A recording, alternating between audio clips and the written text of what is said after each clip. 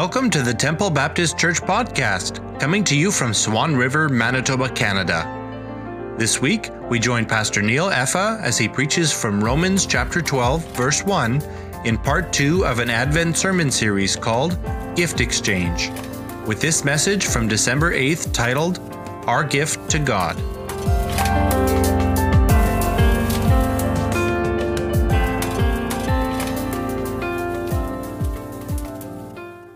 In 2014, the Huffington Post carried a very unusual story.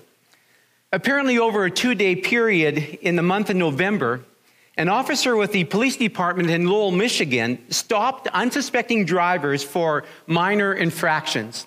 Infractions like illegally tinted windows that an officer normally wouldn't stop a motorist for. But rather than writing a ticket, the officer made small talk and sneakily asked drivers what they and their children wanted for Christmas. Meanwhile, a group of helpers were standing by at a nearby store. As soon as they heard a driver's Christmas wish, they raced to find, buy, wrap, and deliver the gift to the police officer.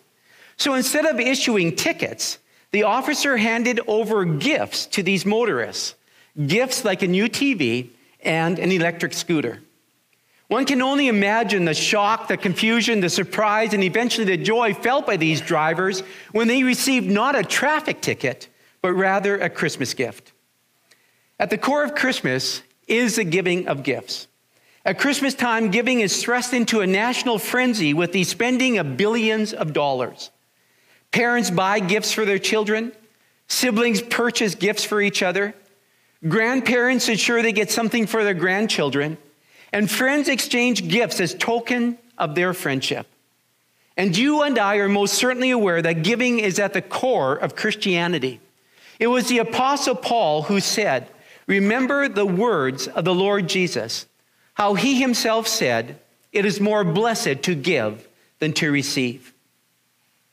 We are in a 3-part sermon series which I have titled Gift Exchange, which focuses on giving, this core aspect of the Christian faith. And last Sunday, we began this series by discussing God's gift to us. In John chapter 3, verse 16, Jesus said, "For God so loved the world that he gave his only Son, that whoever believes in him should not perish, but have eternal life." God's gift to us is his Son, Jesus Christ. Jesus left the glories of heaven, was born of a virgin in the town of Bethlehem, walked and ministered on this earth, and then died on a Roman cross for your sin and for my sin. And in so doing, he made it possible for us to pass from death to life.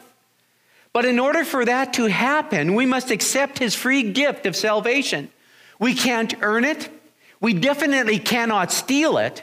But we simply must, by faith, receive it. We discover that the gift of God's Son is an unsolicited gift. It's an unlimited gift. It's also an unspeakable gift, an unchanging gift, an undeserved gift, and unfortunately, for many people, an unclaimed gift. I think Timothy Keller, in his book Hidden Christmas, helps us understand why, for many people, this is an unclaimed gift. He writes, "Christmas is about receiving presents, but consider how challenging it is to receive certain kinds of gifts. Some gifts, by their very nature, make you swallow your pride. Imagine opening a present on Christmas morning from a friend, and it's a dieting book. Then you take off another ribbon and wrapper and you find it is another book from another friend, Overcoming Selfishness. If you say to them, 'Thank you so much,' you are in a sense admitting, 'For indeed I'm fat and obnoxious.'" In other words, some gifts are hard to receive because to do so is to admit you have flaws and weaknesses and you need help. Perhaps on some occasion you had a friend who figured out you were in financial trouble and came to you and offered a large sum of money to get you out of your predicament. If that has ever happened to you, you probably found that to receive the gift meant swallowing your pride. And then he goes on to say this, "There has never been a gift offered that makes you swallow your pride to the depths that the gift of Jesus Christ requires us to do." Christmas means that we are so lost, so unable to save ourselves that nothing less than the death of the Son of God himself could save us. God has given to us a wonderful gift in his Son Jesus. But in order to experience all that he has made available to us, we must swallow our pride, admit our hopelessness, our weakness, our lostness, and reach out and take hold of his gift of salvation. If you have not done so, I urge you to accept God's free gift of eternal life. Enter into a personal relationship with God through his son Jesus and begin to experience life the way it was meant to be experienced. And if you have received the free gift of salvation through Jesus Christ, renew your commitment to be his witness, to share with others the good news that the angels proclaimed to the shepherds. For unto you is born this day in the city of David a Savior, who is Christ the Lord. Well, as we continue in our series, I would have you consider another dimension of this gift exchange, specifically our gift to God. You and I often find ourselves in a dilemma when it comes to giving gifts to someone who we think has everything. We scratch our heads and we rub our chins and we wonder, what do I get them? What do they need? They seem to have everything and they are in need of nothing. And that is only magnified when it comes to God. The Apostle Paul in Romans chapter 11, verses 33 to 36 writes, "Oh, the depth of the riches and wisdom and knowledge of God! How unsearchable are his judgments and how inscrutable his ways! For who has known the mind of the Lord, or who has been his counselor, or who has given a gift to him that he might be repaid? For from him and through him and to him are all things. To him be glory forever." In these verses, Paul answers our question. What do you give the God who has everything? His answer, nothing. You can't give God anything. It's already his. God, by definition, owns everything. It all comes from him, belongs to him. He is the source of everything that exists. All things come to us by means of the channels of blessing that he has established for us. And in the end, everything exists to give all glory to God. Therefore, we can't give God anything. The cattle on 1,000 hills are his, and the hills they're standing on are his as well. Anything you have that you might think of giving to God is already his to begin with. You're just using the stuff you have because God enabled you to get it or gave you the smarts or the means to acquire the things that you have. But after telling us at the end of Romans 11 that God owns everything, Paul turns right around and says at the beginning of chapter 12 that there is actually something that we can give God. He says, "I appeal to you, therefore, brothers, by the mercies of God, to present your bodies as a living sacrifice, holy and acceptable to God, which is your spiritual worship." Now, perhaps you have heard and you have studied this verse often. However, we tend to focus on the first part of this verse, to present our bodies as a living sacrifice to God. But this morning, I would have you take special note of the last phrase of verse 1, your spiritual worship.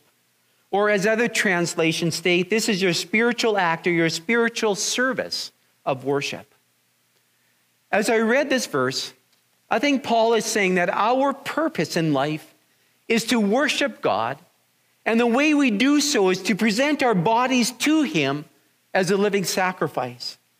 And so on that basis, I would suggest to you that our gift to God is a life of consecrated worship. And I think it's vitally important to understand what Paul means when he writes about our spiritual act of worship.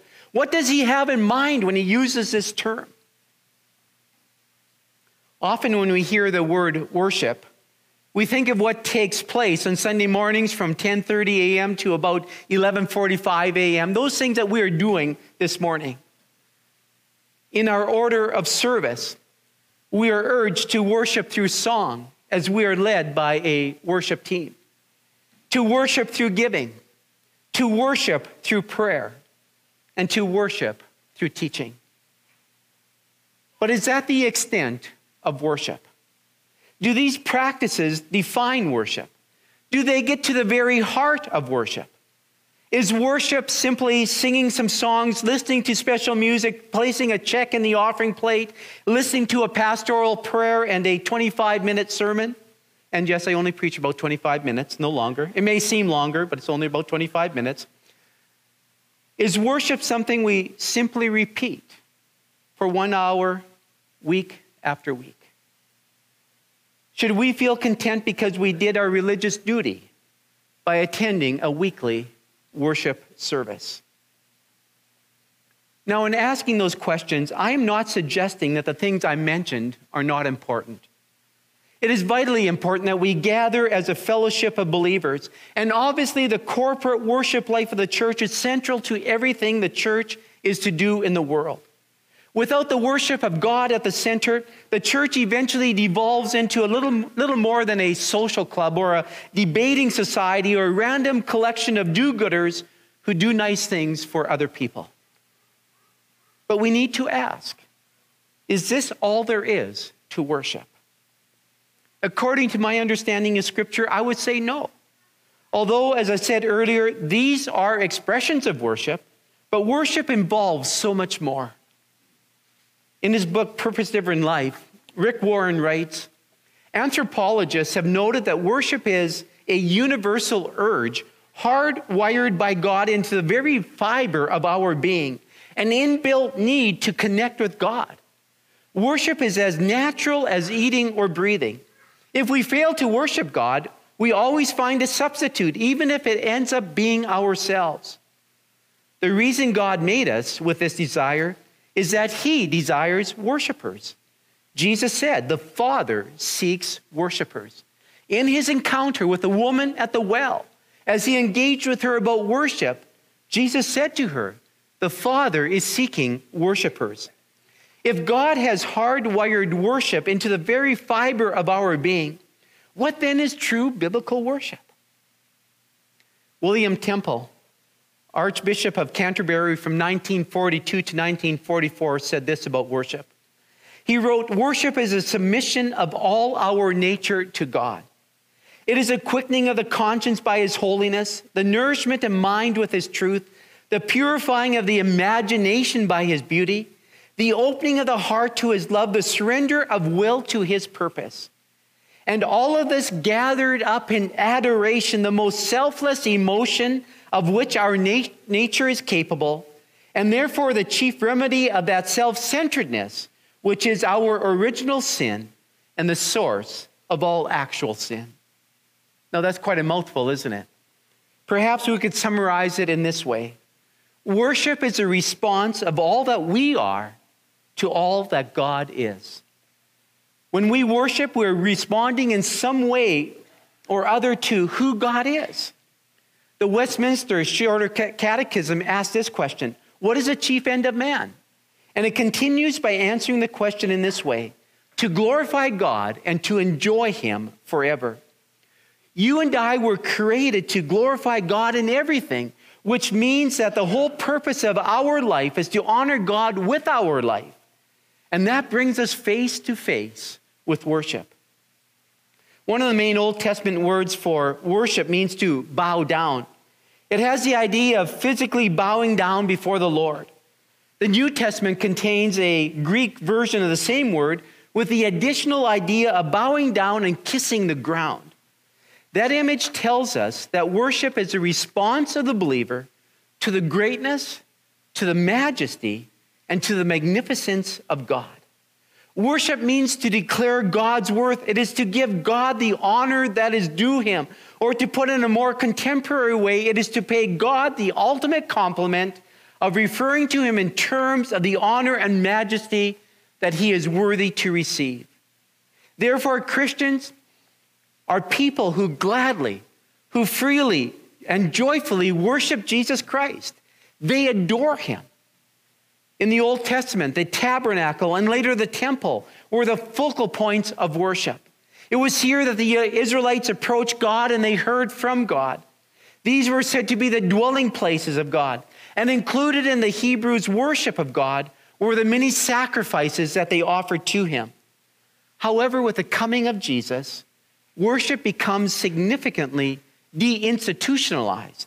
delocalized, and de-ritualized. The focus of worship is being taken off of ceremony and seasons and places and forms, and is being shifted to what is happening in the heart of the worshiper, not just on Sunday, but every day and in all of life. Therefore, as a result of that, we are urged, so whether you eat or drink, or whatever you do all for the glory of God. And whatever you do in word or deed, do everything in the name of the Lord Jesus, giving thanks to God the Father through him. This is a form of worship commanded in the New Testament. To act in a way that reflects the value of the glory of God, to do everything in the name of Jesus for his glory. In the New Testament, you do not find worship defined in terms of locations and rituals and services. Rather, worship in the New Testament is defined and described as a lifestyle, as a way of life. Worshiping God to be what we do for our entire life, 7 days a week. Place and form are not of essence. Rather, as Jesus said, we must worship in spirit and in truth. And so this raises an important and significant question. If the essence of worship is not mere outward form, but the inner expression of the heart, what does true worship look like? How does true worship demonstrate itself? I believe the Apostle Paul answers that question by offering us a glimpse into his personal life. In Philippians chapter 1, verse 20 to 21, he gives his mission in life. He says, "As it is my eager expectation and hope that I will not be at all ashamed, but that with full courage, now as always, Christ will be honored in my body, whether by life or by death. For me to live is Christ, and to die is gain." One of the key words in these verses is the word honored. Your translation may read magnified or exalted. The word means to be shown to be great and glorious. And what Paul is saying is that his eager expectation and hope is that what he does in his body, whether in life or death, will result in the exaltation, the honor, the magnification of Jesus Christ. In other words, whatever he does, he desires to show that Christ is magnificent and that Christ is great. That means that the very essence of worshiping is treasuring Christ. He is to be honored and exalted and magnified more than our family, more than our career, our retirement, our fame, our friends, our lifestyle. Worship is savoring Christ and being satisfied in and with Christ. But how often do we turn things around? We worship our career. We worship our fame. We worship our family. We worship our friends. We worship our lifestyle. These are the things that we exalt in.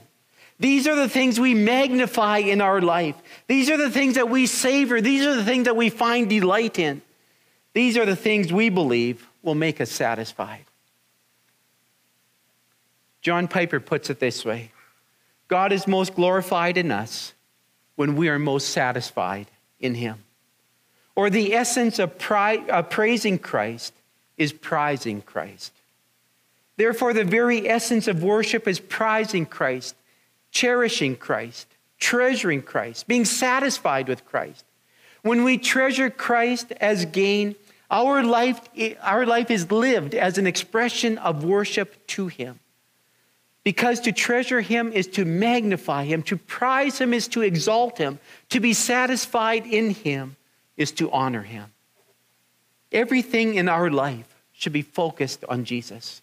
We ought to rely on him for everything. Without him, we will never be satisfied, because nothing in this world will ever satisfy. The Apostle Paul understood this. Therefore, he said, whether in life or whether in death, my longing, my passion is to exalt and magnify Jesus Christ. And so how does such worship become an expression of our heart? What steps can we take to move us in that direction of consecrated worship? How can we develop a lifestyle of worship? To answer those questions, let's go back to Romans 12, verse 1. This passage, I believe, contains a key to developing a lifestyle of worship. Paul says, and I read it again, I appeal to you, therefore, brothers, by the mercies of God, to present your bodies as a living sacrifice, holy and acceptable to God, which is your spiritual worship. I believe that Paul is saying that a life of worship is developed through surrender. Paul says, present your bodies as a living sacrifice. In other words, surrender every part of your being to God. Surrender is an unpopular word in our culture and society because it implies losing, and no one wants to be a loser. It evokes the unpleasant image of admitting defeat in battle, forfeiting a game, yielding to a stronger opponent, or of criminals giving themselves into the authorities. Often it is used in a negative context. Our culture, on the other hand, urges us to never give in or to never give up. Rather, the emphasis is on winning, on succeeding, on conquering, not yielding, not submitting, not obeying, and certainly not surrendering. But surrendering to God is a heart of worship. As Paul says, it is a natural response to God's amazing love and mercy. We surrender ourselves to God not out of fear or duty, but in love because of the mercies he has lavished upon us. God's mercies are everything he has given to us that we don't deserve. Eternal love, eternal grace, the Holy Spirit, everlasting peace, eternal joy, saving faith, comfort, strength, wisdom, hope, patience, kindness, honor, glory, righteousness, security, eternal life, forgiveness, reconciliation, justification, sanctification, freedom, intercession, and much, much more. The knowledge and understanding of these incredible gifts motivate us to surrender our lives to him so that we can live a life of worship. This act of personal surrender is called many things. Some call it consecration. Some say making Jesus Lord of your life, or taking up your cross, or dying to self, or yielding to the Holy Spirit. It doesn't matter what you call it. What's important is that you do it. And surrendering to God is best demonstrated through obedience. It is saying yes to whatever he may ask us to do. It's impossible to call Jesus Lord of our life and then to refuse to obey him. And so then surrender is not the best way to live. It is the only way to live. Nothing else works. Paul says in Romans 12:1 that it is the most sensible way to serve God. Surrendering to God is not a foolish, emotional impulse, but rather a rational, intelligent act, the most responsible and sensible thing you can do, that I can do with my life. Surrender is pictured by Paul as offering our bodies as a living sacrifice. Offering our bodies as a living sacrifice. Again, let me share with you what Tim Keller writes concerning this phrase. He begins by saying, see, the old sacrifices were no problem. You killed it, and then after that was it. They burnt, and it was over. A living sacrifice means every day, every hour, every moment. Right now, you have to deliberately, consciously, continually, and perpetually offer yourself to him. It's constant. It's never over. It's intense. You're not living the Christian life until you put to death the idea that you have a right to live as you choose. Spiritual worship is that you put to death the right to live life as you choose. You put to death the idea that you belong to yourself. You put to death the idea that you know best what should happen in your life. You put that to death, and you give it to God. It feels like a death to really say, you know best, and I just trust you. Here's what you say in your word, and I don't like it, but I'm going to do it. I don't choose anymore. It feels like a death. But on the other side, it's life. That's why it's a living sacrifice. It's a sacrifice that leads to life. True worship is our personal linking of faith and works, the offering of everyday life to God, and it isn't something that takes place only in church. Real worship sees the whole world as a temple of the living God, and every common deed as an act of worship. Real worship is the offering of everyday life to God. A person may say, I'm going to church to worship God, but he or she should also be able to say, I'm going to the office to worship God. I'm going to the school. I'm going to the garage. I'm going to the garden. I'm going to the field. I'm going to these places to worship God. Worship affects everything we do and everywhere we are. How we conduct ourselves in the office, how we speak in our business affairs, how we treat our neighbors, how we earn, save, and spend our money. Worship is not just a church activity. It's a life activity. Worship is not a sometime thing. It is an all-the-time occurrence. Worship is not a once-a-week event. It's a continual lifestyle. It was A.W. Tozer who said, if you will not worship God 7 days a week, you do not worship him on 1 day a week. What do you give a God who has everything? A God who owns the cattle on 1,000 hills and the hills that they are standing on? Paul says, give him your worship. Worship which is expressed through surrender, based upon his many mercies. Like the Magi who sought out the newborn king, will you bow before Jesus and present to him your body as a living sacrifice, which is your spiritual act of worship? Let's pray together.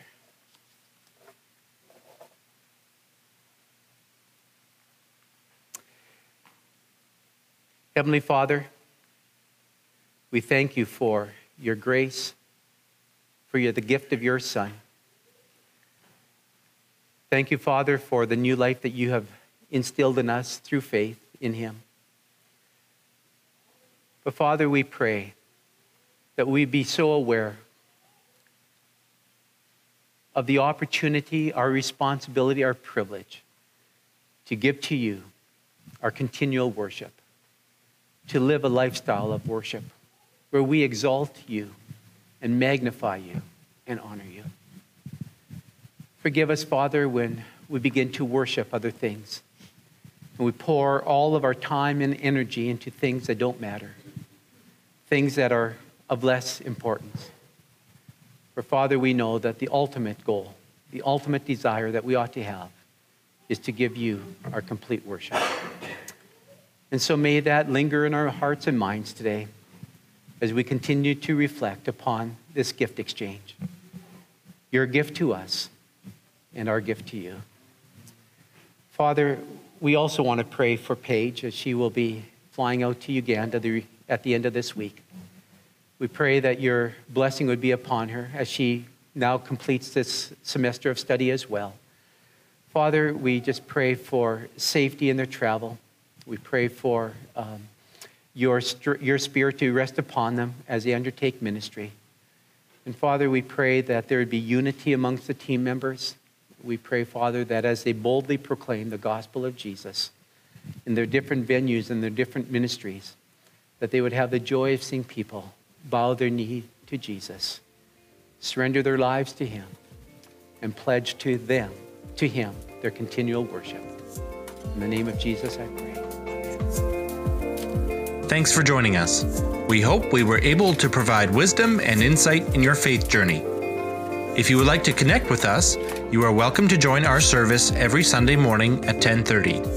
For more information, you can find us at facebook.com/TBC Swan River. And if you would like to find more episodes of our podcast, go to anchor.fm/Temple Baptist Church or search on your favorite podcast app.